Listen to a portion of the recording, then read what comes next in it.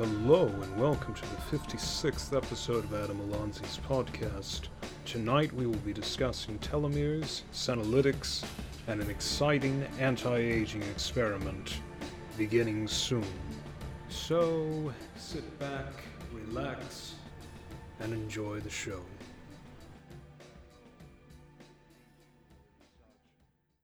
We're talking about senescent cells and how that is, senescent cell clearance and how that's such a popular approach to delaying or reversing aging right now. But you have an interesting take on that, a little bit different. I do. I'm not exactly certain what you mean by it being really popular. It's definitely recent. Okay, recent discussions for some reason, but it's actually something that we were talking about. I want to say in the early 1990s. Okay, doing of getting rid of senescent cells.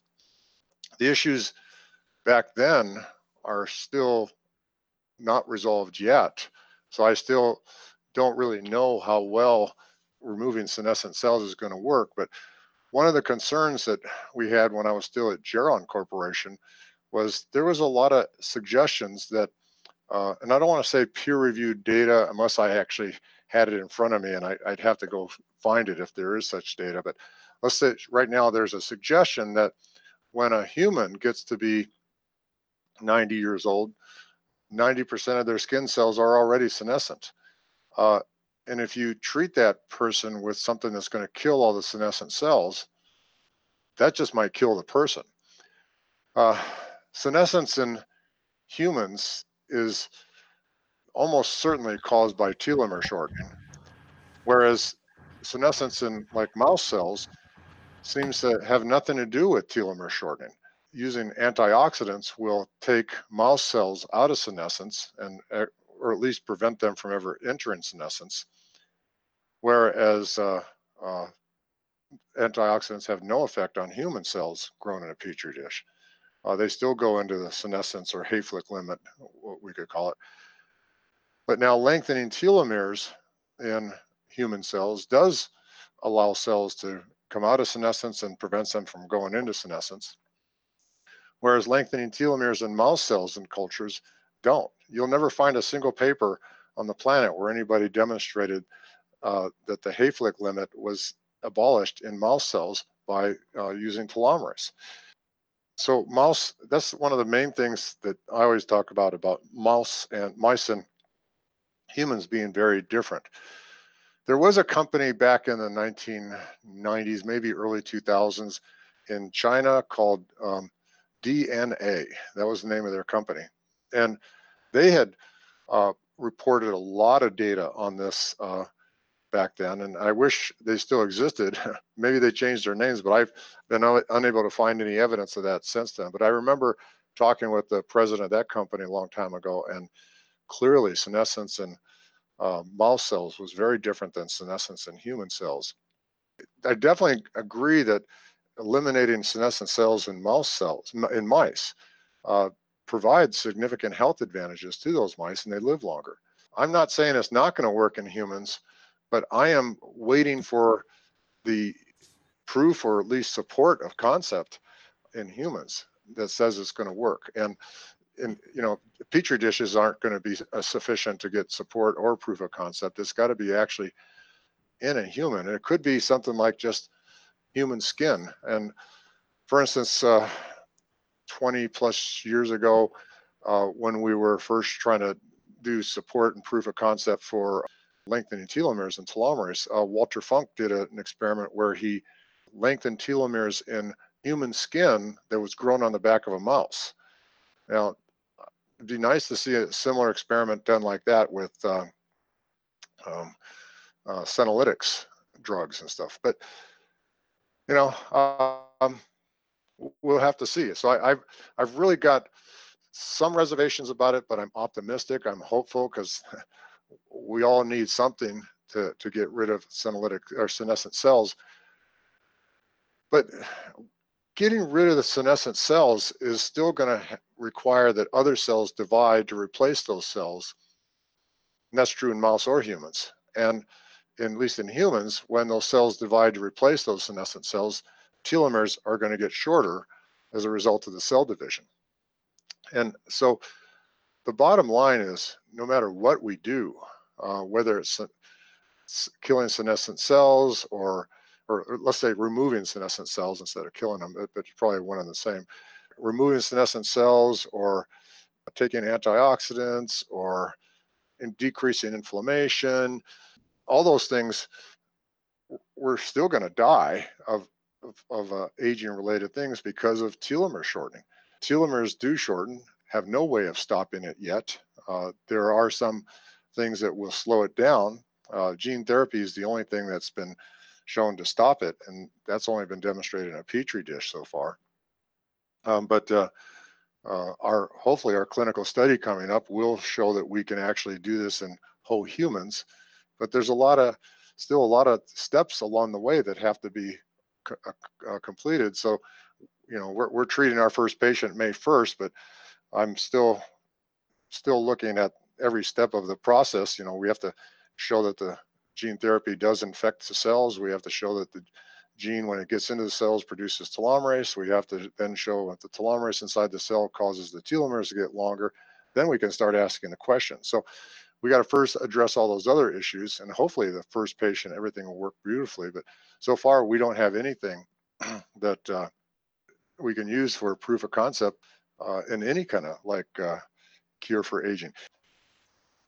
Bottom line is I think killing senescent cells will work if we can lengthen telomeres, okay, at the same time. So I think it's going to be something that's in conjunction that if just killing senescent cells might allow us to be a little healthier, live a little bit longer, but even with the perfect lifestyle and the perfect genetics, and even if you lived in a bubble that was resistant to meteors and earthquakes, and you never got infected with anything, your lifespan is still limited to 125 years maximum because of telomere shortening. So, and I believe that a lot of things, I personally do just about everything imaginable, including some senolytic drugs like quercetin and stuff. But I don't believe that that's going to do any more than just make me a little bit healthier longer. Okay, in terms of let's see, what is the term? Super longevity, or there's another radical life extension and health extension. That's going to require, among probably other things, it's going to require a way to keep telomeres from shortening, at least lengthening telomeres. I mean, I believe that we have a lot of things that cause us to age.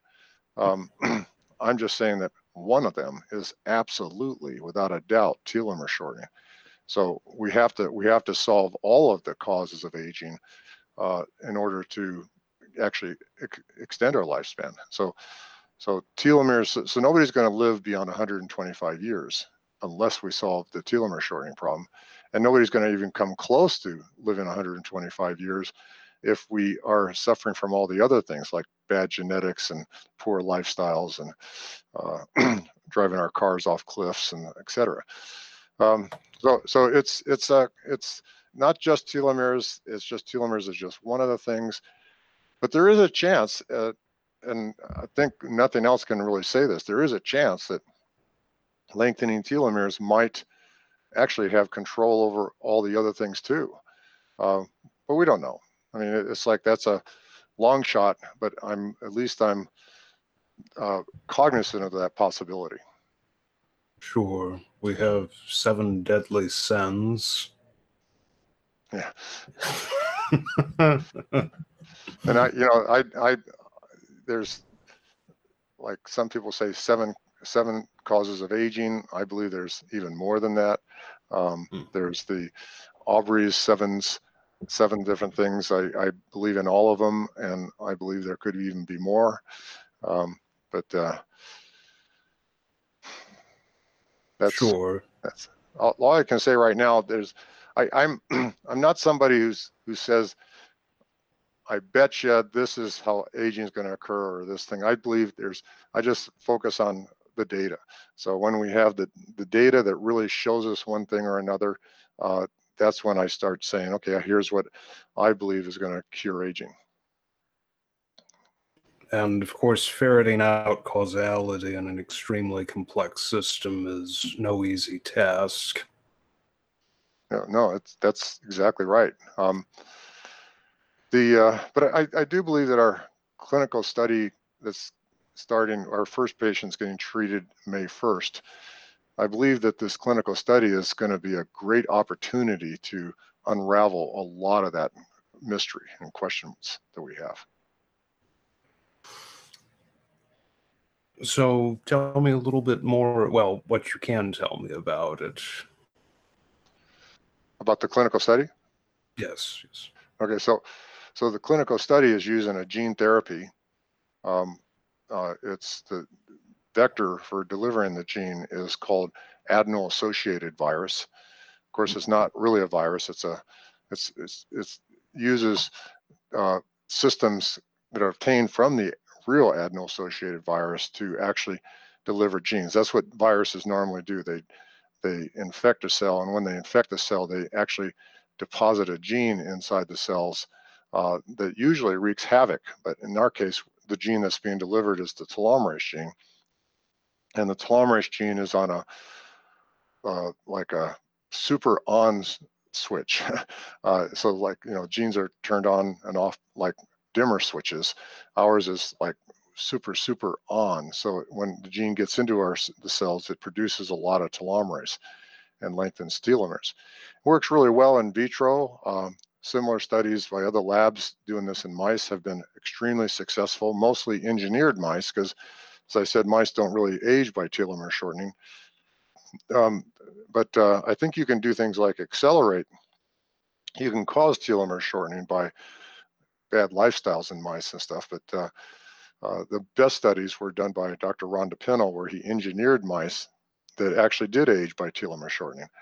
And he was able to show that using gene therapy that he could lengthen the telomeres, and the mice lived significantly longer.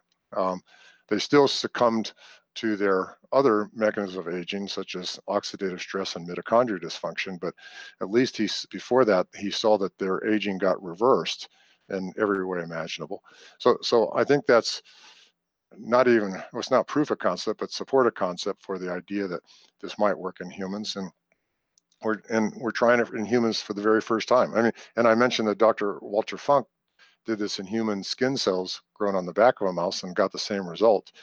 So again, it's support just short of proof of concept that this is something that will work in humans. But our first patient's being treated May 1st. Our best guess is that it requires a lot of gene therapy to get into the cells of the body. The particular vector AAV is not very infectious. It requires a lot of viruses to get one cell infected. So in our best calculations, we've determined how much a person needs to be treated with, and we hired a firm to culture that much of it. And they started last August and only finished the culture just last week. So we only just now finally got enough of the gene therapy to treat one person once. It required a 2,000 liter bioreactor to do this. Human cells had to be grown in the bioreactor, then they had to be infected with the gene therapy.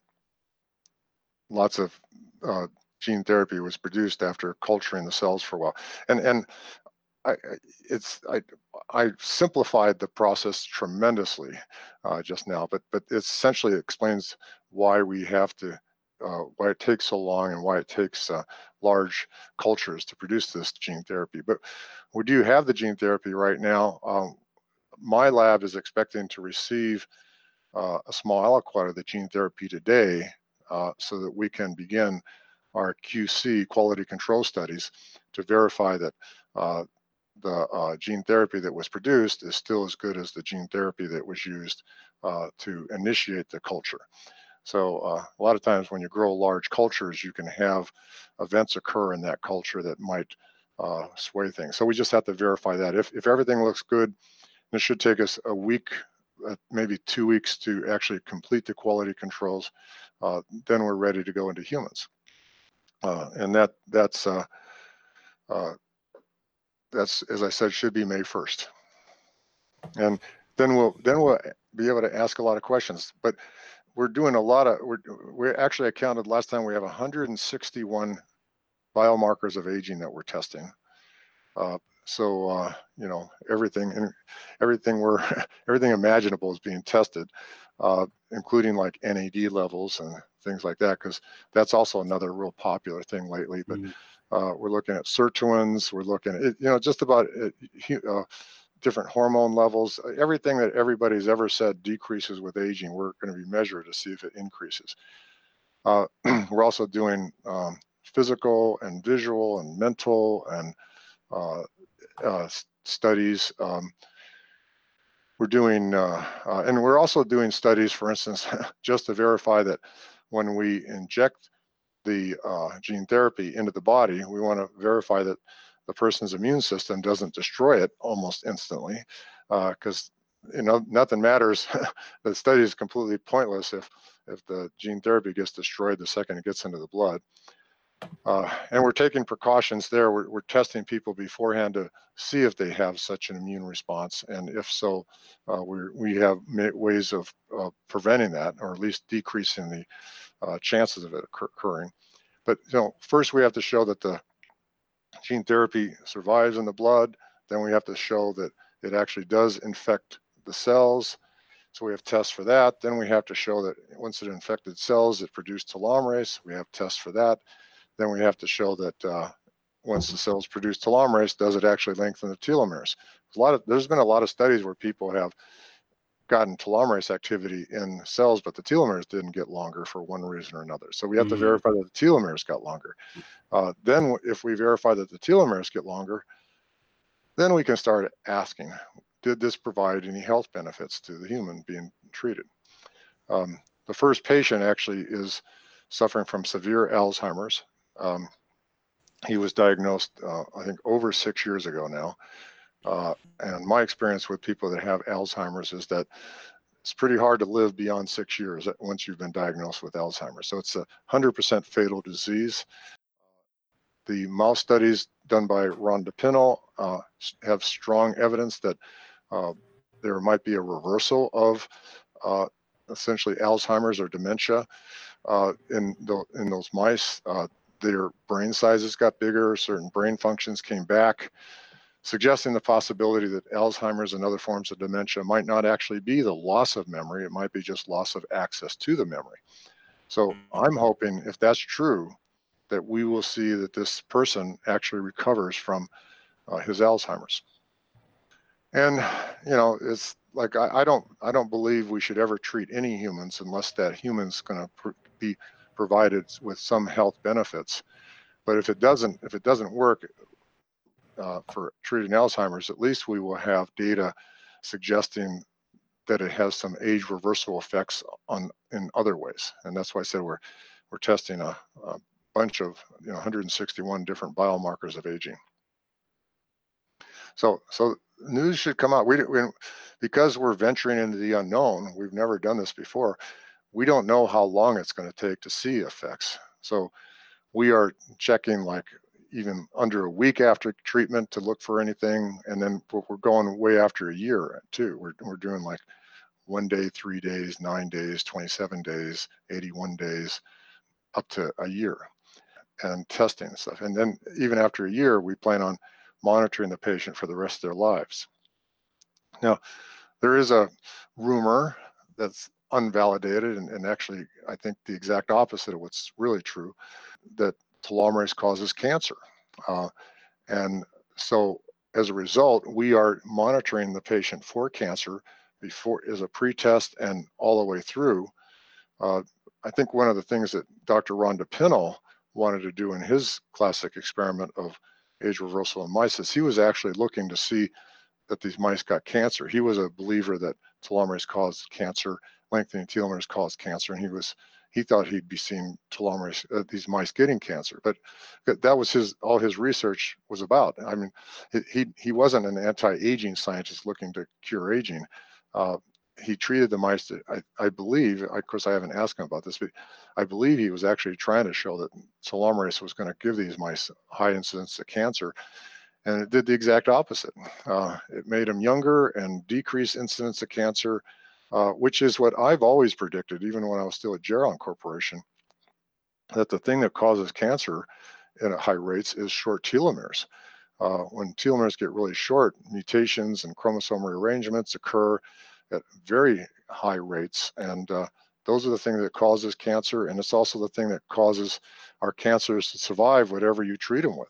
So I believe that the best way to fight cancer is actually to lengthen telomeres with telomerase. And if a cancer actually gets bigger than the size of like a small mole on your skin, let's say, that cancer has already mutated because of short telomeres, almost certainly mutated to produce telomerase to keep telomeres long, or it has mutated to use another pathway called the ALT pathway, ALT, alternative lengthening of telomeres. And there's probably more than one mechanism involved there to do that. So only 85 to 90% of all cancers actually produce telomerase to lengthen telomeres. The rest of them do it by this other pathway. But I don't believe either one of those pathways would occur if the telomeres had been kept long. And because short telomeres do have a high incidence of causing mutations that can lead to cancer. So we're testing for that too. I know that there was one natural product telomerase inducer on the market that some person claimed that it gave them cancer. And there was a lawsuit against it, the company selling the product. But it turned out, and I was actually asked to be a expert witness on the study, and I was going to actually explain that it's unlikely that telomerase inducer caused cancer. But before I ever had a chance to say anything, the guy's own doctor got on the stand and said that he had cancer before he even started taking the telomerase inducer. So that kind of like ended that. And but that's one of the reasons why we want to test these people for cancer by various tests, and most notably just doing a PET CT scan to detect cancer before the patient actually gets treated. Now, I believe if we do find that the patient does have cancer, lengthening telomeres is one of the best way to help fight that cancer, because it helps the immune system, boosts the immune system to be able to fight the cancer. Immune deficiency, such as lots of different forms of immune deficiency. The most famous one, of course, is AIDS, acquired immune deficiency syndrome. Now that's the most common form. Most people know about, but immune deficiencies can be caused by a whole bunch of different things, and in almost all cases, it's due to short telomeres in certain immune cells. So, so when people get cancer and their immune system can't fight it, you find a lot of times that the immune cells got short telomeres, and that's why they can't fight the cancer anymore. But lengthening telomeres in the immune cells should be a way to fight the cancer. Now, if you have a cancer that is totally negative for telomerase or any method of lengthening telomeres, and you produce telomerase in just those cancer cells, yes, that will make that cancer more viable. And people talk about that all the time as a way, something that causes cancer, but it's going to be really rare to find such a cancer. And plus, it's like if you provide telomerase to just cancer cells and not the rest of the body, that's like giving Osama bin Laden weapons and taking the weapons away from the rest of the world. Okay, and of course, Osama bin Laden is going to win, but the key is that we have to provide the rest of the world with weapons. Though I'm not into guns and things like that, but the analogy I think fits. And just in the same way, we have to provide the rest of our body with weapons against the cancer. And our immune cells are our best weapons. But they fail if they don't have long telomeres. So we have to provide telomerase activity to all the cells, especially the immune cells, not just the cancer cells. Yeah, I often compare. I mean, there's some legitimate models for how lengthening telomeres in cancer cells will increase that cancer survival and stuff. But I always compare it to, we can die from car crashes and we can die from airplane crashes, but our ability to die from airplane crashes is far reduced relative to car crashes, but still people complain, I'm not going to fly in a plane, I'd rather drive across the country.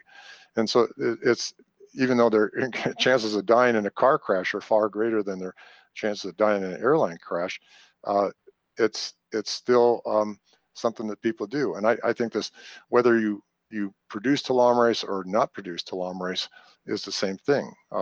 Producing telomerase is like flying in an airplane, whereas not producing telomerase is like driving in a car across country. So I think it's even less. I think the chances of getting cancer from producing telomerase in cells is even far, far less than the airplane versus car analogy that I just used. Right, and it always seemed peculiar to me to see so many commenters on the internet trying to claim there's some kind of causal link between telomerase activation and cancer. Well, another just seemed misconception, another misunderstanding about telomerase is that, and lengthening telomeres, is that somewhere along the line, somebody spread a rumor that lengthening telomeres causes cells to divide. And that's not true at all, okay? Lengthening telomeres has no effect on cell division unless you're treating senescent cells.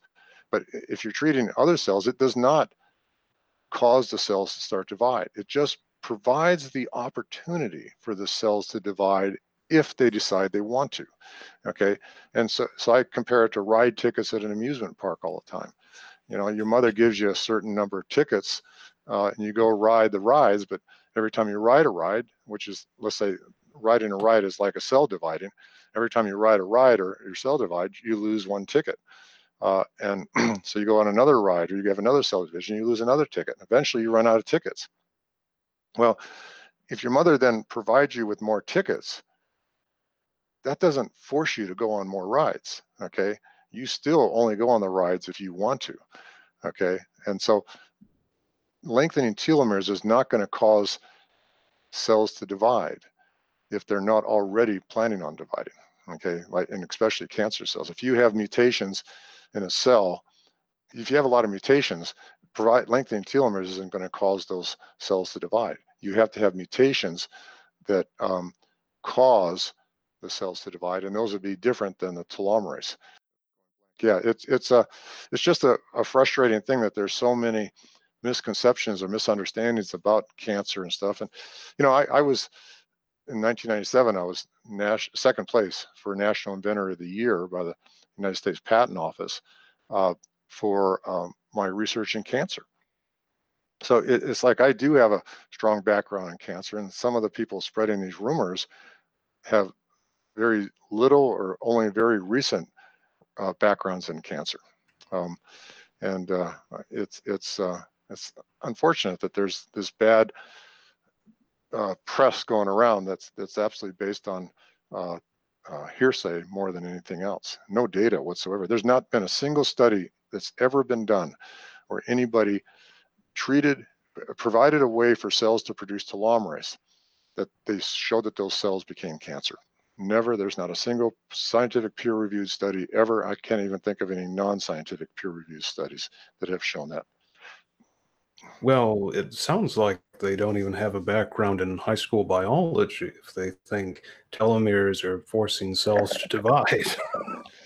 Right? Well, a lot of people, including myself, when I was in high school and even college biology, even graduate school biology, we didn't know anything about telomeres and their role in cell division or their how they affected the Hayflick limit. Back when I was in college and graduate school, I knew about the Hayflick limit, but at that time, there was no data at all suggesting that it had anything to do with telomeres.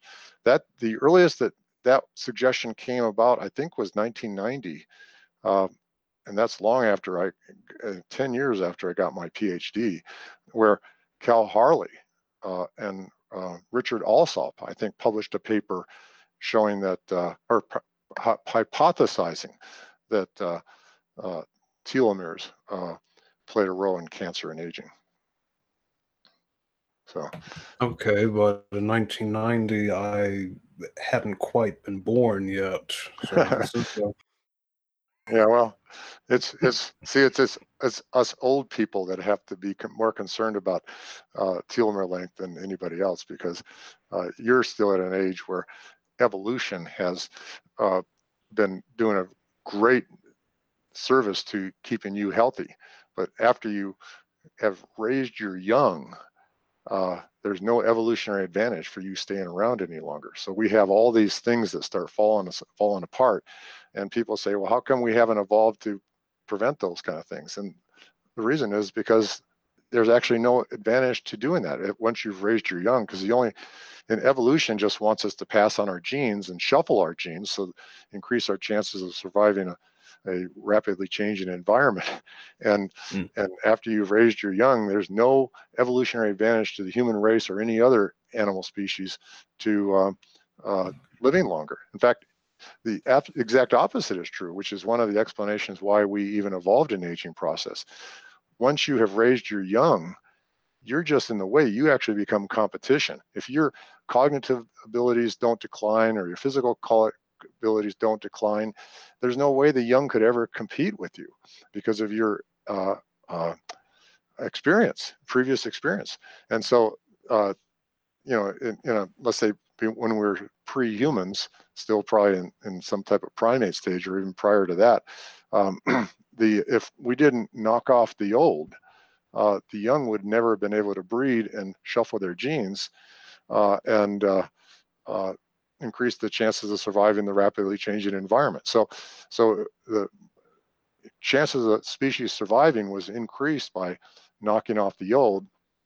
And in the case of humans, we did that by shutting off telomerase. And mice did it by decreasing their oxidative stress, or increasing their oxidative stress, decreasing the production of antioxidants, natural antioxidants, and making the mitochondria unhealthy. Let's see, Richard Cutler, published, I want to say 20, 30 years ago, that the levels of antioxidants in humans is 100 times higher than the level of natural antioxidants in mice. So it's so humans are mostly driven by telomere aging, whereas mice are mostly driven by oxidative stress and mitochondria dysfunction aging. Sure. And without going too far into evolutionary biology, yeah, I think we can wrap it up. Well, actually, let me make a few comments that I usually close all my presentations with. Lengthening telomeres isn't the only thing we have to do. There's a lot of things that we can do to keep ourselves healthy right now. And I always believe and say that the number one cause of aging and declining health is actually inflammation. So reducing inflammation is one of the most important things that we could be doing. And the person that I follow the most is Dr. Caldwell Esselstyn, Esseltyn. And he's published a book called Prevent and Reverse Cardiovascular Disease, or Heart Disease, I think it is. And it's a book really on inflammation and how to reduce inflammation in every way imaginable. And it's a book that I highly recommend people read. I follow it to the letter. Then there's another book called The Kaufmann Protocol, Kaufmann, written by Dr. Sandra Kaufmann, which I think is the best book ever written on the things you can do with supplements and adjuvants that you can take to slow down your aging process. Now, I don't think it's necessarily going to reverse anything's going to reverse aging in that one, but boy, just slowing it down is a key thing. And so this book is, I think, the best book ever written. I treat it like a Bible. I'm not religious, but I call it a Bible in the sense that I refer to it all the time to keep up on my particular regimen of supplements and stuff. And then I also, even though there's a lot of things that induce inflammation in all of us, there are some things that induce inflammation in only some of us. And so everybody's different. And so I recommend that people get their blood tested by a company called ALCAT, A-L-C-A-T. Actually, the company's name is not ALCAT. The test is called ALCAT, A-L-C-A-T. The company's called Cell Systems something.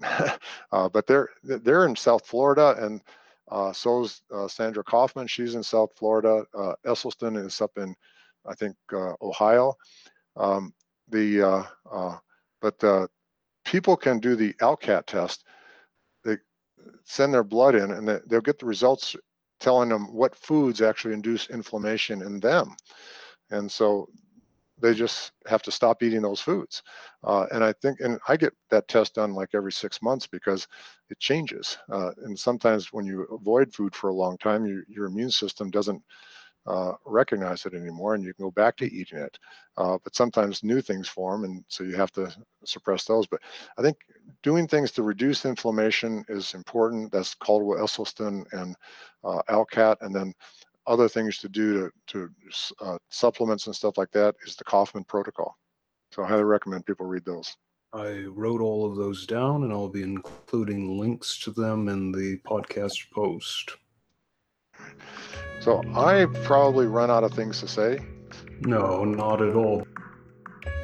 No, we have not run out of things to talk about, but we have run out of time. For those who are interested in learning more, links to Sierra Sciences and to some of the works mentioned in this podcast can be found on alonzipodcast.com or on Podbean. Thank you for listening and enjoy your evening.